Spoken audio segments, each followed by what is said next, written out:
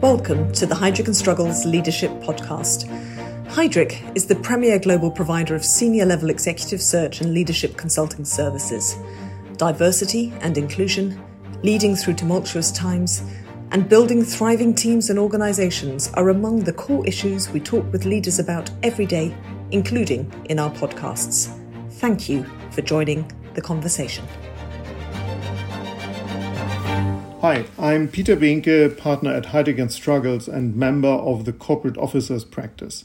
In today's podcast, I'm talking to Michael Ponson, CFO of Lanxess, a leading specialty chemicals company based in Cologne in Germany. Michael joined Lanxess in 2004, holding several senior positions.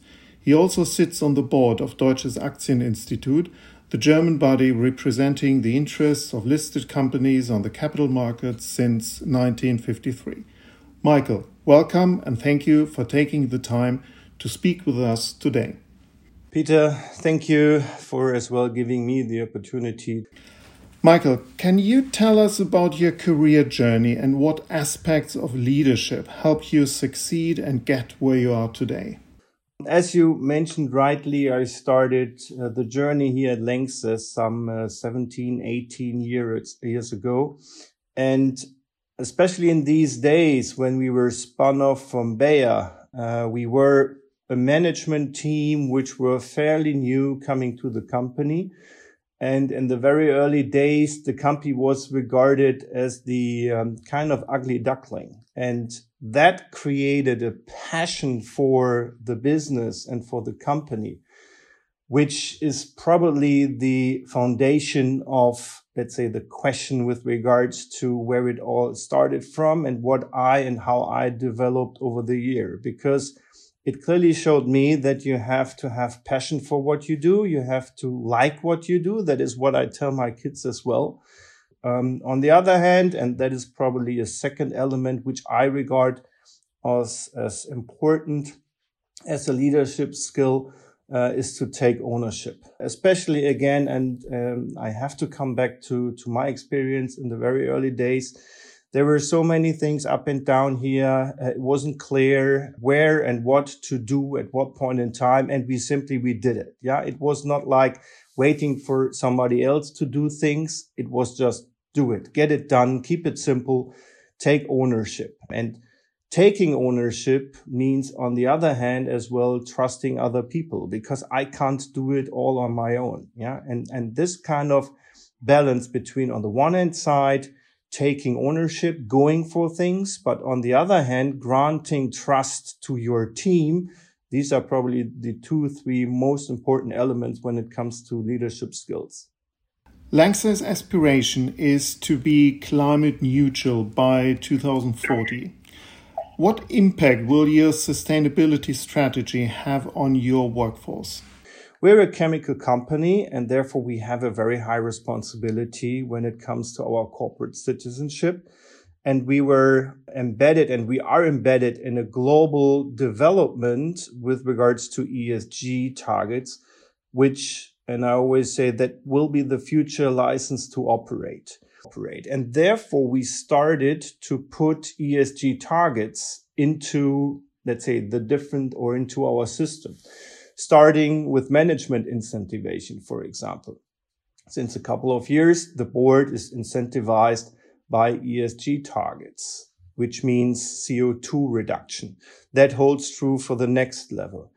In the finance department, we decided basically 3 years ago to put ESG criteria into our revolving credit facility.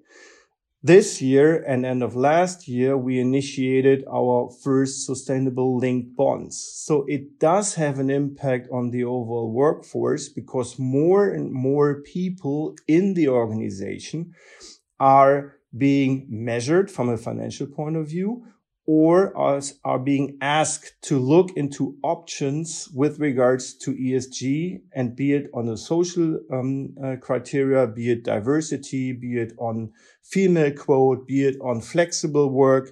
There are so many aspects which we are addressing in the organization to change the overall way we work. Yeah, and that needs to be done not only from the board, it has to start from the board, but that has to be implemented in the organization, and that then needs many hands to work on. How about its impact on your talent and retention strategy? If we want to attract talents, and no doubt we are in an environment where there is a need for talents, and if you as an employer do not fulfill the expectation of young talents, you will not get young talents. And therefore, it is very clear that we as an organization have to adapt, and we are adapting. Let's say, when it comes to home office, when it comes to flexi models, which we're offering. So the work-life balance is changing compared to when I started working some 25, 30 years ago. And from a functional perspective, as a CFO, what are you doing to prepare your finance department for the energy transition? It starts from the top. So I'm, as the, let's say, head of the finance department, I have to lead by example. So that means I have to sit together with my colleagues and discuss what I said earlier, that the world is changing, no doubt about it. And we as a chemical company, especially as of today, if we look into the given and current environment of energy and fossil-based energy, it is clear that on a sustainable basis, we have to change. It will be the license to operate. So the chemical industry is very much energy driven, or let's say has a very high energy consumption. And the war in the Ukraine forced by Russia is the example now. It is driving up fossil energy, and we have to change. And that is the license to operate. And everybody as of today knows it. And that means looking then into the finance department, we have to then install and adapt to it. I mentioned a sustainably linked bond, or a couple of bonds we initiated. The CO2 targets, which we put in our revolving credit facility. When we talk to students, we of course display our ESG strategy. We just got the approval from SBTi that we are in line with the 1.5 Celsius degree roadmap of the Paris Commission. And that is where we have to, on a very wide basis, look into the detail, make everybody aware of it. And that is as well then linked to the finance department in particular. We are, as of today, the front runner. We have a very sophisticated ESG equity story, but that is as well something where the whole organization worked with. We installed a sustainability committee in the organization, and finance is obviously a vital part in here because finance is responsible for the overall financial reporting. But as of today, see that the trend is of an integrated reporting. So more non-financial elements will be part of the, let's say, financial reporting or legal reporting. And that needs to be adapted and that needs to be prepared. And we're well on track to do so. Michael, what has been the biggest learning so far for you? The lessons learned in here is that you always have to prepare for the worst, especially as a finance department. We don't want to be dependent on access to capital markets. And that is clearly something which we learned in the 2008-9 crisis when I was heading corporate finance and where the access to the market were closed. And therefore, we adapted or recalled these learnings beginning of the year because I think we are in a very challenging environment and we secured enough liquidity. And that is, from a financial perspective, one of the most important learnings which we applied again now in recent months. Because we all don't know what the future will bring, but I rather be prepared than think about what to do if there will be a crisis, a deep crisis out there, and there's a chance that we will see that. Absolutely. Michael, in your opinion, What leadership skills CFOs would need to develop in order to embrace and thrive the changes to come? I think the role of the CFO today, like it was probably since some years, is no longer just to take care about having the tax report and the financial reports in place. I regard the CFO as kind of an independent opinion leader in the board. Independent because I don't have a responsibility for a business. So I can judge very independently, or I'm supposed to judge very independently where, for example, to invest when it comes to growth CapEx or when it comes to M&A.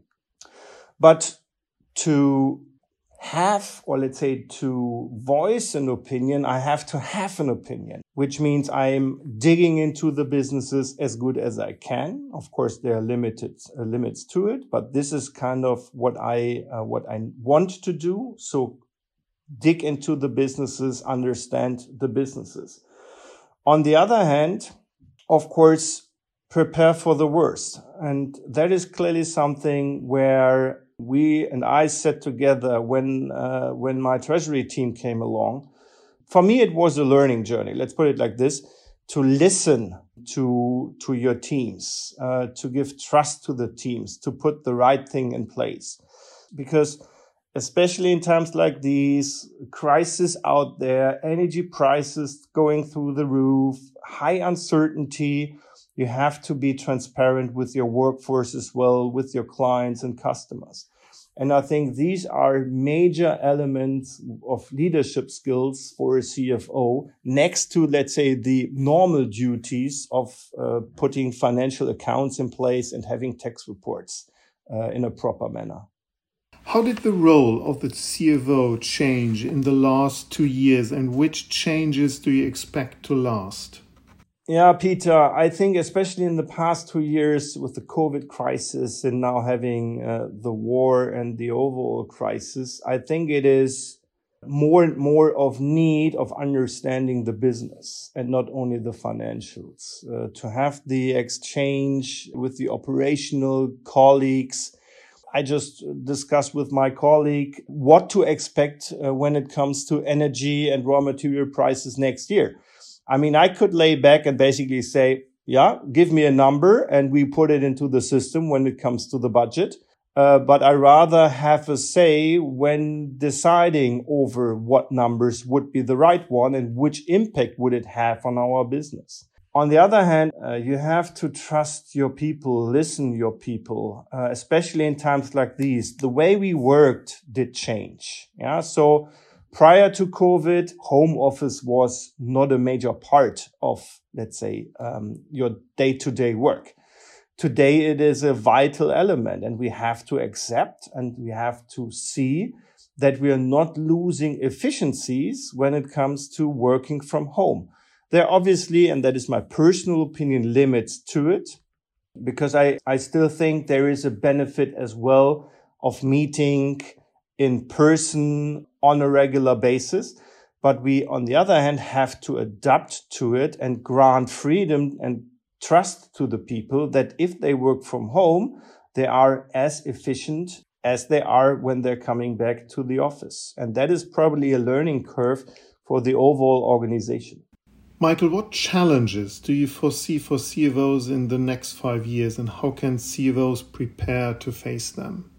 If I take a look at the actual geopolitical situation, and nobody knows where and how long the war will still last, but I think the world changed some years ago already. We see more and more protectionism in the different regions of this globe, and therefore the world is changing dramatically. I think it will rather accelerate in the next years to come. That means capital markets will change. Access to liquidity will change because next to the geopolitical situation here in Germany or in Europe, I must say, taxonomy will change as well, the access to capital market and the pricing of liquidity. So that is clearly something which we have to adapt, or CFOs have to adapt in their treasury department.